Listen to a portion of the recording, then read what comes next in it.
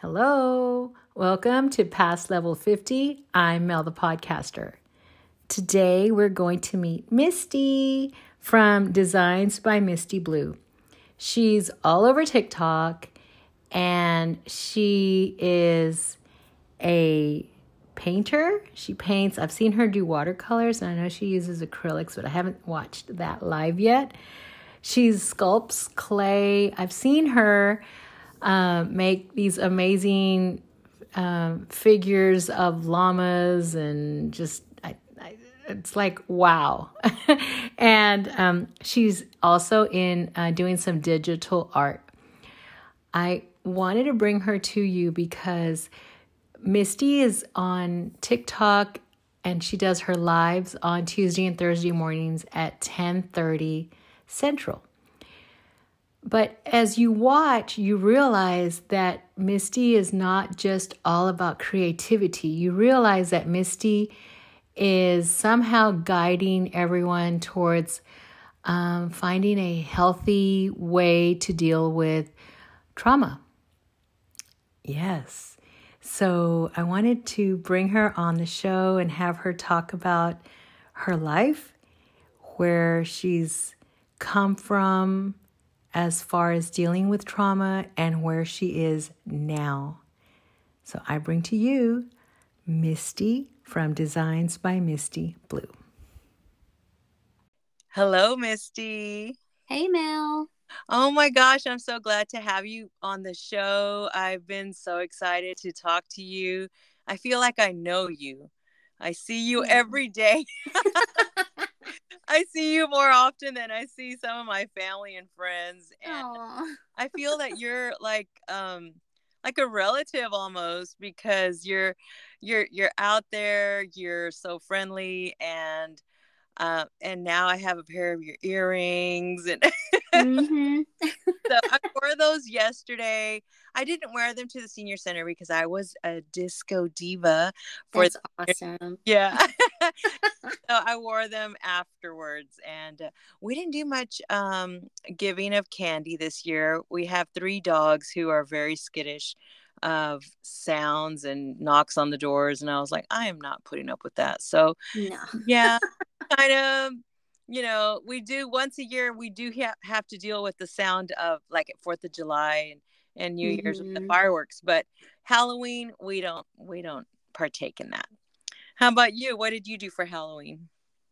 Well, I just made some hot dogs for the family and we watched Haunted Mansion. Mm-hmm. Yep. That's cool. We my husband and I are still watching Banshee on I think it's on Hulu. I'm not sure. But we're watching that, and last night there was a fighting scene. It was, well, I guess I shouldn't say because I don't want to ruin it for anyone. It was a female character fighting with a male character, and it took, like, they were fighting, and then they went, another part of the characters were somewhere else, and they came back like 3 or 4 times. These people were still fighting. I'm like, this is like a lot, because I know if someone hit me once, I'm down. Yeah. And these were like hitting with chairs and bookshelves, and oh my gosh, knocking each other a little bit through a window. And then I was like, that's a lot. I don't think I could ever I could ever fight like that, much less be hit that many times. So yeah, how do you recover from a chair hit? I mean, come on. Once I'm on the ground, I'm pretty much down. Yeah. Oh my gosh. But seeing so much violence, I don't know what happened yesterday. I feel like I watch other shows and I'm desensitized, but that yesterday, because it was male on female type of violence. And it just, I don't know if it was triggering or if it was just standing up for women. And I'm like, she better win at the end of this sequence, because I'm tired of watching this. And I think I don't think I'm going to finish watching it. I was really turned off by that scene. So I don't know, with the whole, I don't know. I wasn't raised with watching violence at home. Mm-hmm. television. And then the violence that I endured as a child was listening to um, verbal violence of Mm-hmm. verbal abuse, grandparents towards each other, and it was pretty much equal. It wasn't like my grandfather was verbally abusing. It was both of them. It was equal, and I think that that's how they liked living, Wow. and they never stopped until once they got older, I guess, with medication and just like enough. But that was hard to live with. I do remember another relative. um there was physical violence, but I didn't live there. I just would hear about it when it was talked about. Mm-hmm.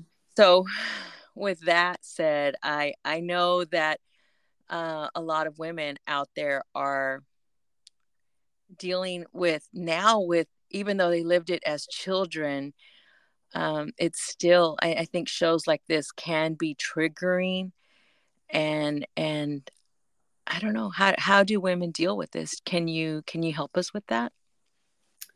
Yeah, I mean, I grew up in a very abusive home, whether it is verbal or physical, emotional, all of that. Mm-hmm. Um, the thing that has helped me the most throughout my life was just creating art. Yeah. It was my safe place. It was where I could go to be comforted, and like I could create my own world, and it could be however I wanted. So it'd be beautiful and safe. So that's how I dealt with it as a child, all into adulthood. But now, I have had some therapy and I journal. That's helped tremendously Mm-hmm.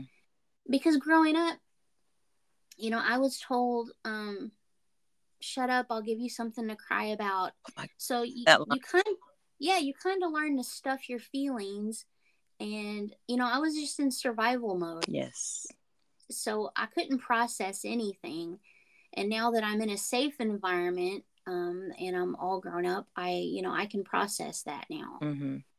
Mm-hmm. So, what do you think you remember, like the one of the first times that you either heard the fighting, or like there's a one core memory as a child that has stayed with you, or maybe where it all started?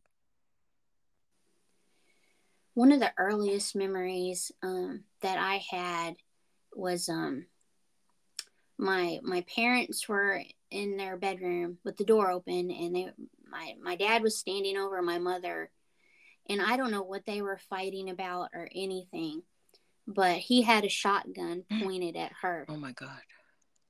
And And you saw this. yes. How old were you? Oh my gosh, I was probably 5, 6 Goodness, no. at the most. Mm-hmm. And yeah, he turns and he looks at me, and he's like, if you go get help, I'll kill her. And she's looking at me and she's like, please go get help. Mm-hmm. So I run to the neighbors and I tell the neighbor what's happening and like, please help. And the neighbor looks at me and says, it's not my problem. Wow. And I leave, and on my way back home, because I didn't know what else to do, Mm-hmm. um halfway home I hear the shotgun go off. Oh my God. So I think my mother's dead. Of course you think that immediately. Yeah. And so I am running even harder to the house, and I come inside, and he had shot the window out, and she was cowering on the bed, but she wasn't dead. Mm-hmm. But that always stuck with me, and it's still so vivid in my memory, like I could still feel it, like I'm still there. Yeah. Yeah. Yeah, to be so young, and that to be a memory that, will live forever in your mind. It's etched in there, because to know what he was capable of doing after he told you. And then, I mean, here you are torn at 5 years old, like, you love your mother, you love your father, and to see this predicament. And of course you're going to run for help. And he knew you Yeah. would. Oh my gosh. So, Yeah. and so there were guns in your house. Mm-hmm. And they were his guns, I'm sure. Mm-hmm. Yeah. So did he ever threaten you and your brother? Well, my brother, so it, through all my learning of what, all of this and just, processing it, it was a narcissistic family structure. So my brother was the golden child. So he may have been the favorite, but he was still neglected. Mm-hmm. And so I was the scapegoat, but I was also beaten and, ridiculed and everything. But And this was yeah. by both parents that did this to you, or? Mostly my father, Mm-hmm. but my mother was kind of also an enabler. Yeah. She, yeah, she just kind of went with it, and yeah, it was a very rough environment to grow up in. Yeah. And here you were helping your mom when she was in such a dangerous situation, and to know that she wouldn't help you, that just sounds so painful. Oh my, Yeah. this is hard to hear that at such a young age you have such a vivid memory, and it continued on till, I'm sure, through all your um, grade school and junior high. So when you did reach out to your neighbors, so your neighbors knew, of course, they could hear everything. So Mm-hmm. they could hear all the yelling. I know, because I know I could hear neighbors, and I know neighbors could hear what was going on in my house. But to put on the mask and go out there and act like, yeah, my childhood is great, everything's good. How did you go on to school, and how did you continue? Well, school kind of became like a safe place for me. Mm-hmm. Um, in elementary school, anyways, I wasn't really bullied or anything in elementary, but I could take a break, right? I could breathe a little at school. Mm-hmm. Um, but I would also have really bad stomach pains, and Oh. the nurse just thought I was hungry. But looking back now, it was probably anxiety Mm-hmm. and, just stuffing those emotions down. Yeah.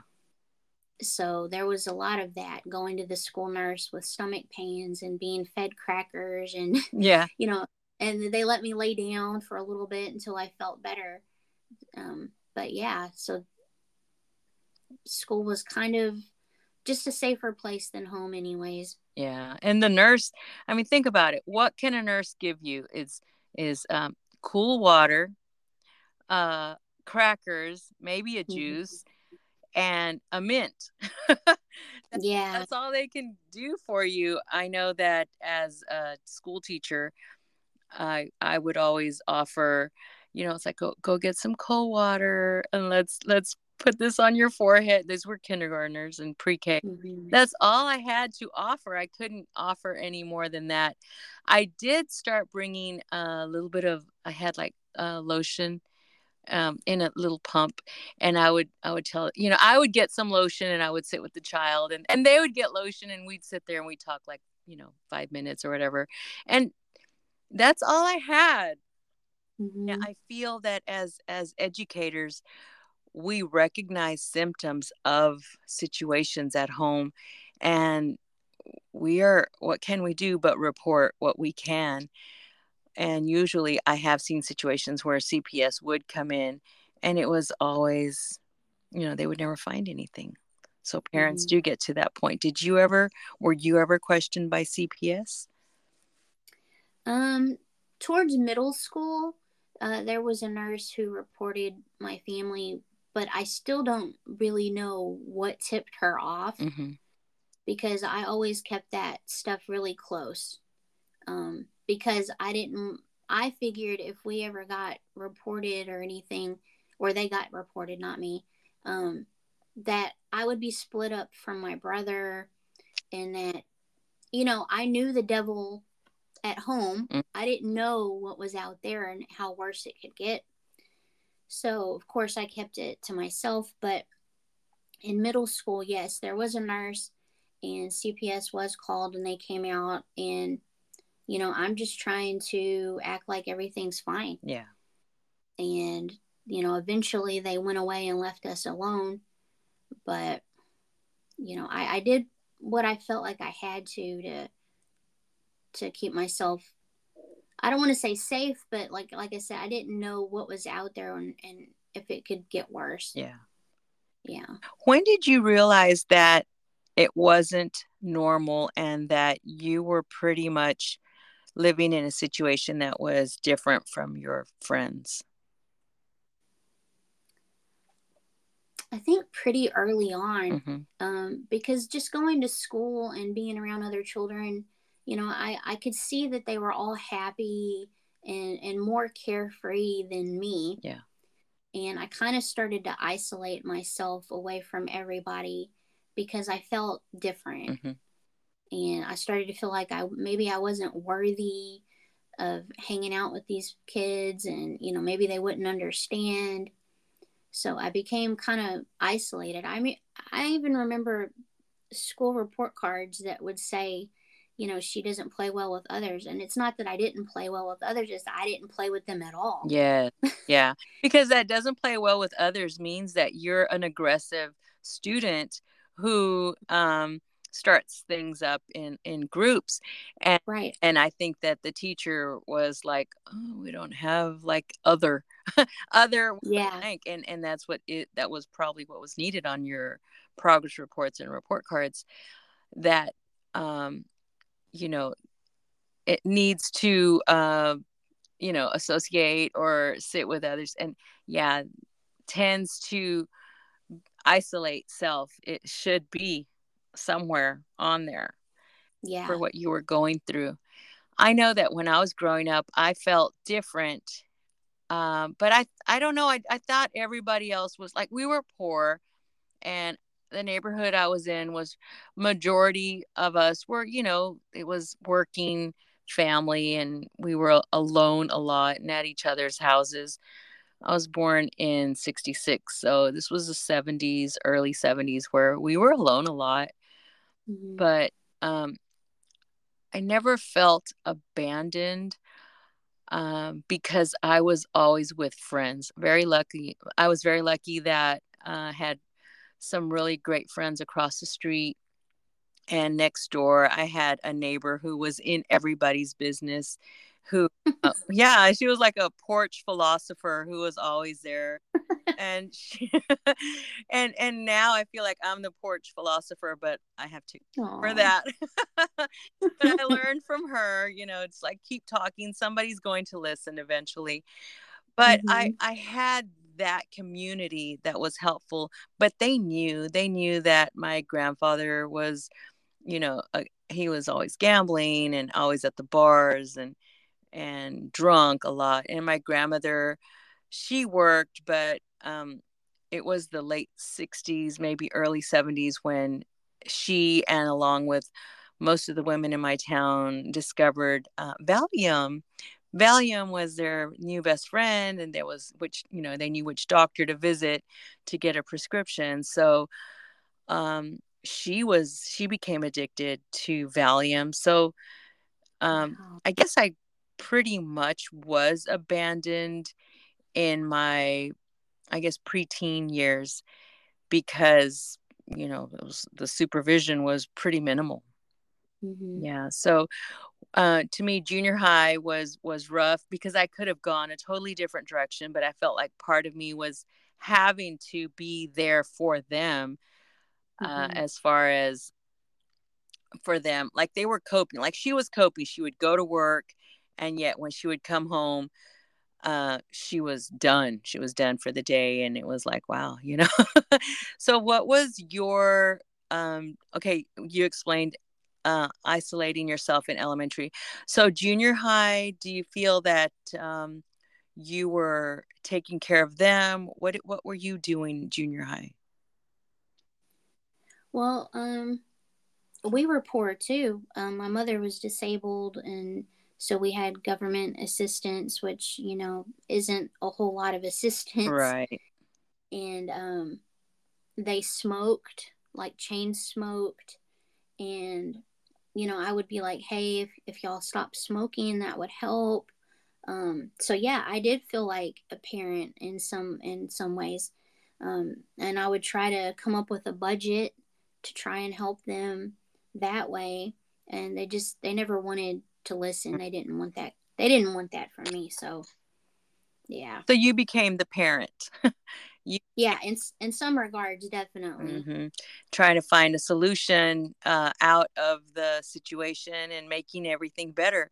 I do see that. Hmm. Like my grandfather would, like in winter things were rough. He was a carpenter, so I would be like, well, if you do this, this, and this, we would have more money. And it was like, and they would sit there and be like, yeah, that sounds like a great idea. And nothing would happen.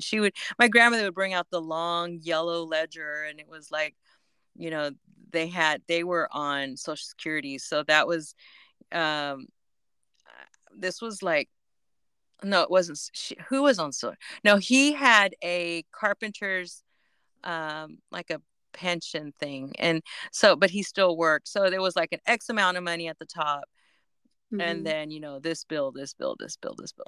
But when they retired, it was funny, there was a set amount from social security, and then my check, because I was their dependent.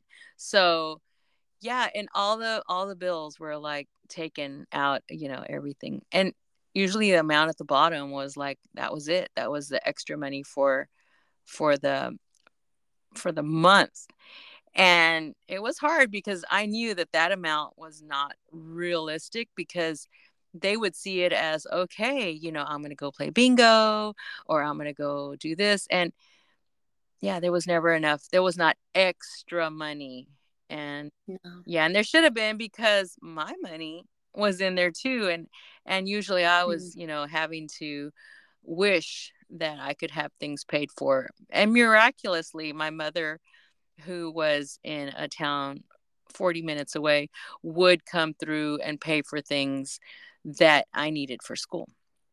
And that was at the very end, like a Hail Mary in basketball. It was like, okay, last second, things would get paid for. So then high school, I was pretty much looking for a way, like a way out, a way to be Hmm. saved, a way to come out of that situation. And how was your high school time then? Well, for me, I developed like chronic illnesses in high school. Mm-hmm. And so it became hard for me to get through that school experience. Plus, with the abuse at home and try to hold a job, um, because it got to the point where my mom didn't want to pay for my toiletries anymore, Mm-hmm. or my school clothes, or my school supplies. So I had to try and hang on to a job so I can afford those things for myself. Um, and then my brother, it got to the point where she didn't want to pay for my brother either.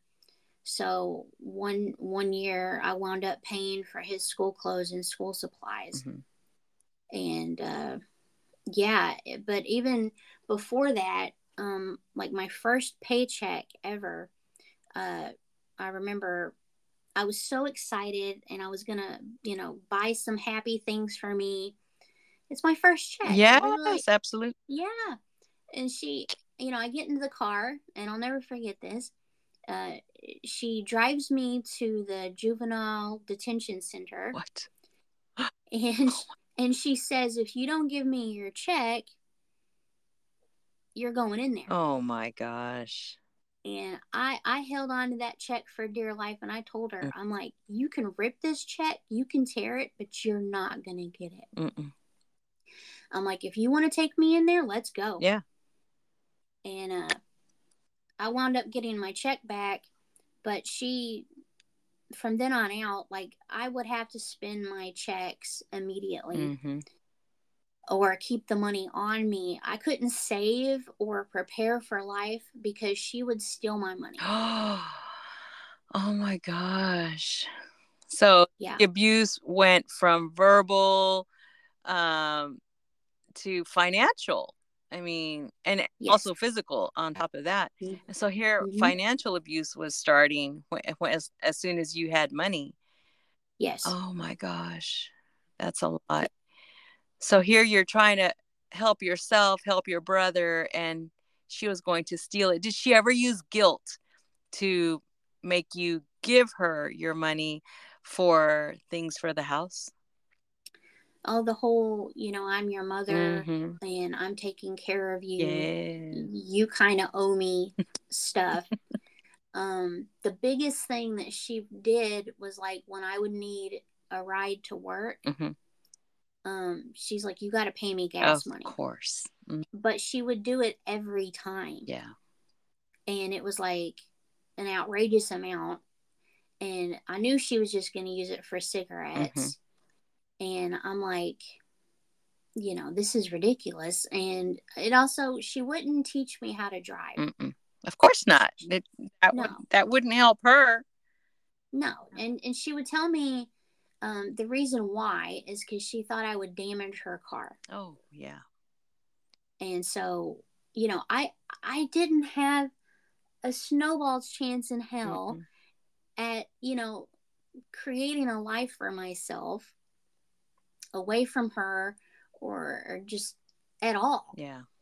And yeah, so stealing from me, not letting me drive, all of those things. It was horrible. Yeah, and they didn't want you to better yourself. They just wanted your money, probably your work, because you probably did everything around the house. Let me guess. Am I correct on that too? No, actually, my mother would not allow me to clean because it wasn't good enough. So she didn't teach me how to cook or clean or anything. Yeah. But would she do it, or it just didn't get done? The house was spotless. She would always have a beautiful, no matter how poor we were, the house was always immaculate. Yeah. And, she was really proud of that, as she should be, but yeah, she should have let me learn and taught me instead of yelling at me and things like that. Yeah. Yeah. So like I know senior year, there's a lot of things to pay for graduation, cap and gown and pictures, all of the things. Did you have help with any of that? How did you tell me about senior year? I didn't have a senior year. Okay. I had to drop out of school because my father almost killed my mother, and he attacked her with a crowbar. And I didn't get to finish school because I had to figure out where I was going to stay after that, where my brother was going to stay. I didn't have a vehicle. And I had to make sure that my mom was taken care of in the ICU. Okay. How long was she in ICU? She was in there for 2 weeks. She was in a coma. She wound up having some brain damage from it. Yeah. How old were you when this happened? Was this that year, or was it before that? Trying to think. Well, how old was I? I was around 19 when that happened. Okay.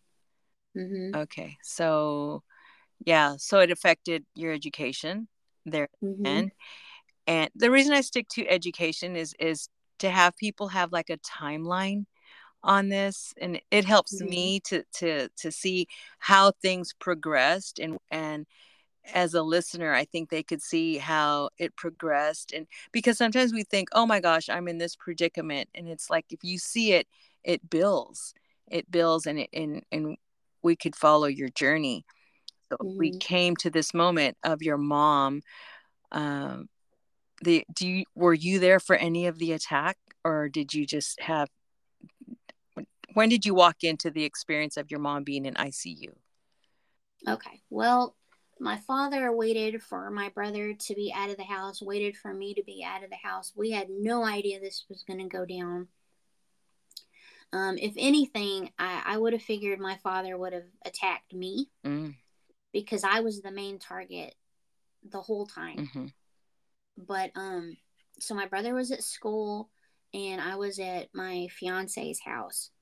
Mm-hmm. Because I didn't feel safe at home. My father was acting erratically towards me. And so I thought it was going to happen to me and I needed to get the heck out of there. Oh, yeah. Yeah. And so I was at my fiance's house and the detectives came to the door and they were so quiet and just really somber. And I'm like, is it my dad? Is he dead? And they're like, no, it was your mother. Mm. And you need to come with us. Mm-hmm. And it was like, oh my God, okay. So yeah. Wow. But it could have been you if you Yeah. were there. Yeah. If he had chosen, it could have definitely been me. Mm-hmm. Mm-hmm. Did your mom ever tell you what happened? What led to that situation? I don't think she really remembered. Mm-hmm. Yeah, I think a lot of times in such a traumatic like thing like that and with a brain injury, it's hard to remember those things. Mm-hmm. But yeah, I'm not really quite sure. I think from what I gathered from the scene when I came in after the fact, it looked like she had maybe just gotten home from dropping off my brother at school. Mm-hmm. She set the keys down, she set her coffee down, and my dad came and he smashed the table. It was a glass table with the crowbar, and then he attacked her. Okay. Wow. And then 2 Yeah. weeks in ICU. Mm-hmm. And so there you were. And at this moment, if it were a movie, we would be like, okay, this is a moment where mom changes and mom decides to apologize and Misty and mom make up. Tell us. I know this is not the story, but yeah. No, I wish that's how it went. Yes. But so I'm responsible for her in a way now because she can't do things for herself exactly like she could before. Mm-hmm. And so I'm trying to get her in physical therapy. She's refusing, doesn't want to do it. And it gets to a point where she's just so angry at me and whatever I do. And so I kind of have to step back a little bit because there's nothing else I can do. Mm-hmm. And one day she shows up and she says, I'm leaving. And I'm like, where the heck are you going? What are you doing? And she's like, I'm going to move to be near your dad. Oh my God. So she moves to a town neighboring the prison that he was in at that point. Mm-hmm. And she visited him and bought him things and gave him money for the next 16 years he was in prison. Wow. For what he did to her. Yes.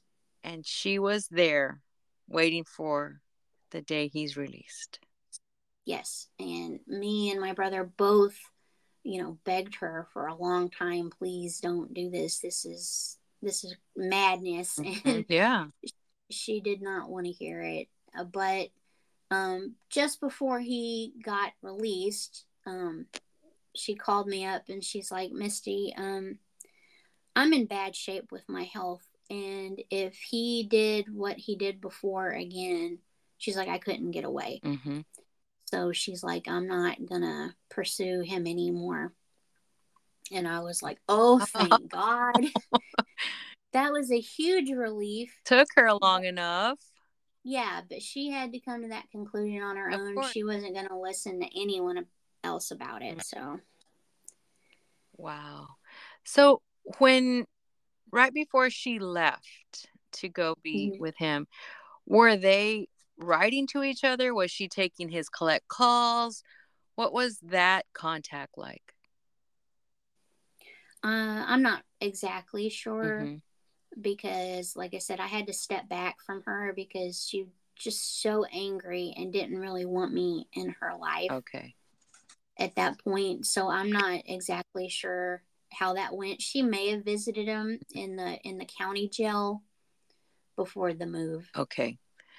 that codependency. Oh my gosh, she needed to be around him for 16 more years. But I guess it did get scary for her, like, whoa, he's gonna be out soon and I can't defend myself, and that's I think go ahead. I think the biggest thing with my mother was, she grew up in trauma and abuse as well. Mm-hmm. So it's generational trauma.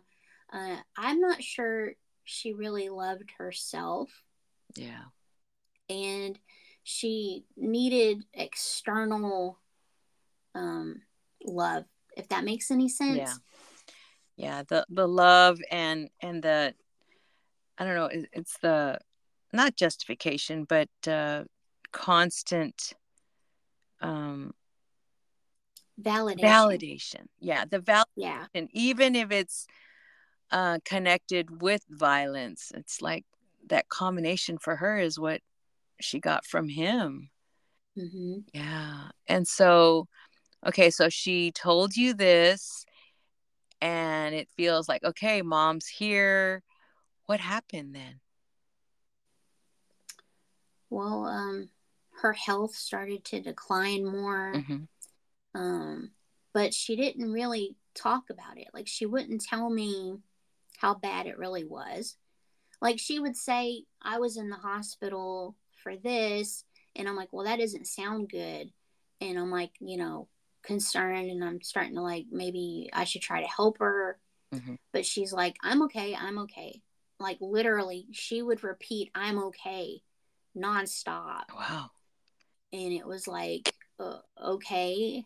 She lived about 2 hours away from me. She never came back. Okay. To the area, mm-hmm. even after he was released. She wound up just loving it out there. But yeah, the relationship was still kind of strained.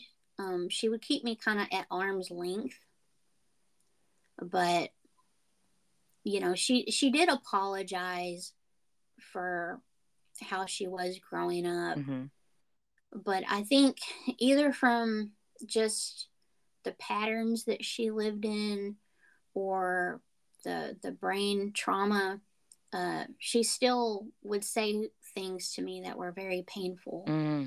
Like she would say, I'm like, hey, I'm going to come out for a visit. And she's like, well, I'd rather see your brother than you. No. Yes. Yeah. Wow. And then there was another time, and this is all really close to about the time she passed away. Mm-hmm. She said, I love you, but I especially love your brother. What? No. Yeah. And so before she passed, I was kind of distancing myself. Of course. Because I was like, wow, this is really, this is rough. But yeah, I didn't know how bad she was because she didn't tell me. Mm-hmm. And then all of these things that she's saying, it was pretty tough before she passed. Yes. Yeah. Oh my gosh. So she passed, and then, but your dad hasn't passed, right? That's right. He's still alive. And he's out. And he's out. And he's in a nearby town. He's not far from me. He knows where I live. And he made that clear to you as he found you. Yes. He's come to the house multiple times, left notes, and I've told him explicitly that I don't feel comfortable with the relationship with him, but he didn't listen and he kept trying. And I just eventually, I stopped answering the door and I stopped replying. Mm-hmm. And he's kind of left me alone since then, and I hope he continues to do so. Yeah. I'm glad because you set the boundaries for him and you've made it clear that no, even though I'm sure he would probably do the guilt thing of, but I'm your dad kind of thing. But you've set the boundaries, and your answer of no answer was the answer for him. Yeah. He did finally understand that, because the next thing he knows, the next thing would be a restraining order, and but I don't know. I don't think that people who are, especially parents, they don't understand a restraining order. I feel like I don't know if it may be the narcissist in him, but it's like he never really grew up, and he kind of feels like not just me, but like women in general, owe him Mm-hmm. and should care for him. Yeah. Before my mother passed, I did try to rebuild a relationship. I don't really know why. I guess I just felt like something was missing, Yeah. and I wanted to try and see if he'd Mm-hmm. changed. He hadn't, No. but his house had burned down, and I had raised money to help him with that. But it just was never enough for him. Mm-mm. And it's all about shaming me and telling me how bad of a kid I was. Wow. Growing up. Yeah. And I know I wasn't a bad kid. No, you know. Yeah. Oh my gosh. I'm But glad it's you just, knew though, because some kids, it's so ingrained, that their abuse is so ingrained that women grow up thinking that they're not enough, or that they are what their parents tell them they are. And I'm so glad you know that you are awesome and such an amazing woman. it's taken me these last 2 years to figure that out. Mm-hmm. Just to work and process through all of this. I will say that, in my relationship with my husband in the beginning, it was about doing everything, going above and beyond to please him and look, more desirable and good to him. And it wasn't anything he was No. doing. It's what I was doing to myself, because I thought that's what love was. Mm-hmm. Um, doing for others and not having that reciprocated. That wasn't his fault. That was mine. But you So worked through that with counseling. yes, and journaling, and I used Pinterest a lot to research a lot of things, and it helped so much. Mm-hmm. Mm-hmm. When you finally saw, maybe you found an article on Pinterest, or finally um, read something that tied it all up, what was your initial reaction to that? Well, I found something called the mother wound. That was so eye opening. And I didn't know what a narcissist was or the narcissistic family structure. That opened everything up to me, because I could read it on, I could see it Mm. in front of me, that this is the family dynamic. And what was crazy to me is that we fit it so perfectly. Yeah. And just to have those labels and that knowledge really helped. Yeah. And when you had that knowledge, um, remember at elementary, you were like, you knew you were different, so you isolated yourself. Mm-hmm. Yet as an adult, you found your situation, your home life, to be almost textbook in Yes. in reading that.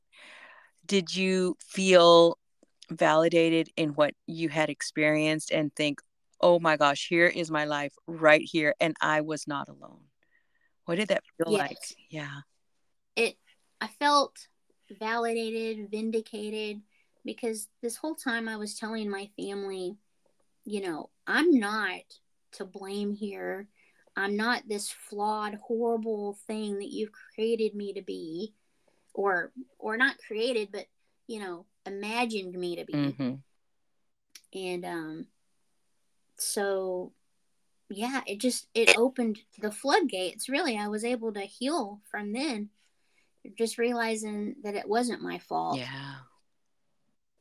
Wow. To feel that, and to know that you were right this entire time, because of course they were telling you probably you're being, this, or you're overreacting, and shut up, and you don't know what you're talking about.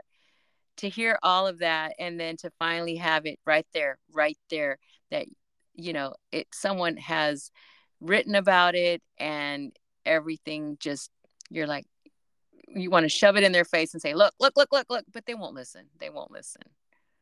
No, I had to give up on that, Mm-hmm. on them listening, or me being heard by them. I had to do this for me. Yeah. And it never was about revenge or putting it in their face so much as it was just trying to heal and figure things out for myself. Because because I wanted a better life. I didn't want to continue the cycle, not just for myself, but for my son. Mm-hmm. I wanted to be a better mother, and person in general, because of I just didn't want to continue the cycle. Yeah. Yeah. And in order to heal from a cycle like that, you have to educate yourself. And I'm so glad you did, and you identified what it is that you lived through, and having those identifiers placed on what you experienced is like the first thing, because that whole personal honesty of even acknowledging that you went through something, and then having the capacity to research it and identify it, and that's a whole other level of honesty, and into accepting that, yes, that was what you experienced. That's the first step in even treating it, because some people are like, they'll procrastinate something so important, and they know that they've been through something, but some people just put it off because they don't even want to know what it was, because it may have been so horrible. But you've come through, and you've identified it, and you're out there, and you're talking about it and sharing your story, and maybe sharing with someone out there who is experiencing something, or may have experienced something in their childhood, and they don't even acknowledge it.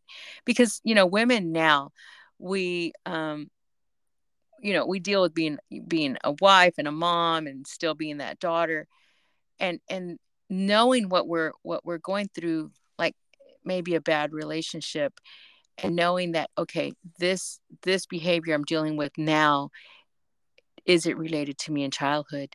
And that's what you were doing. Here you were as a young fiance, and going above and beyond what you knew this was above and beyond, to make your partner happy.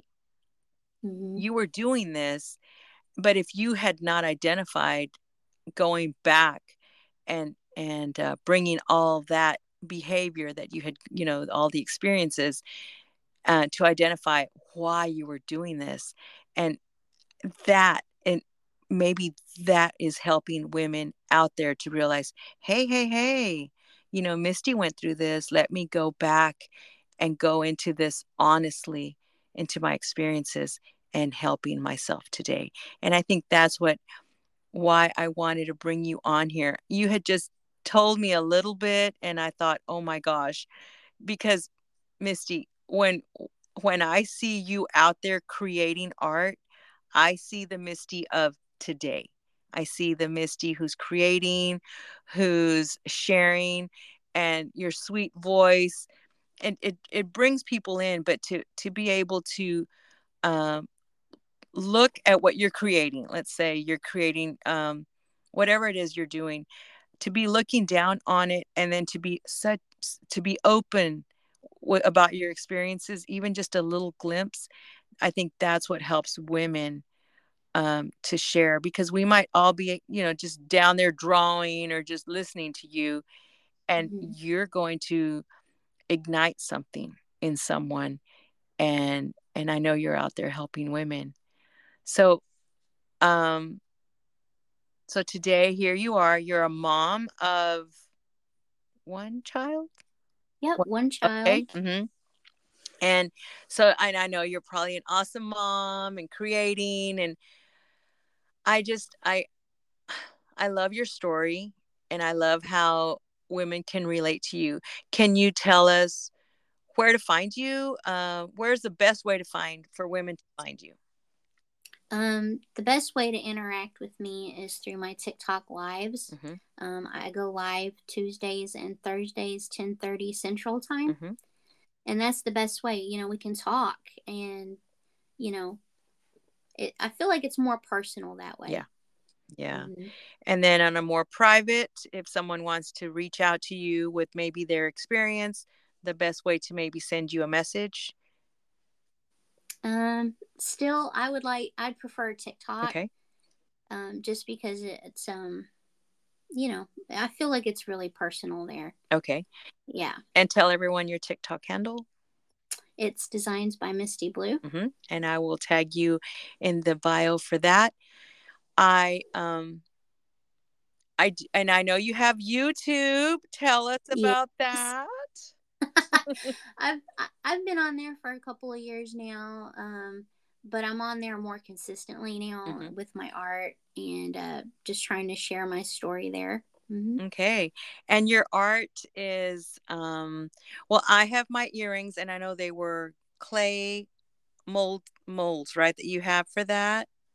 Mm-hmm. Okay. And so those are skeleton. They're what are the sugar skulls? Sugar Yeah, skulls. sugar skulls. Yes. So I know that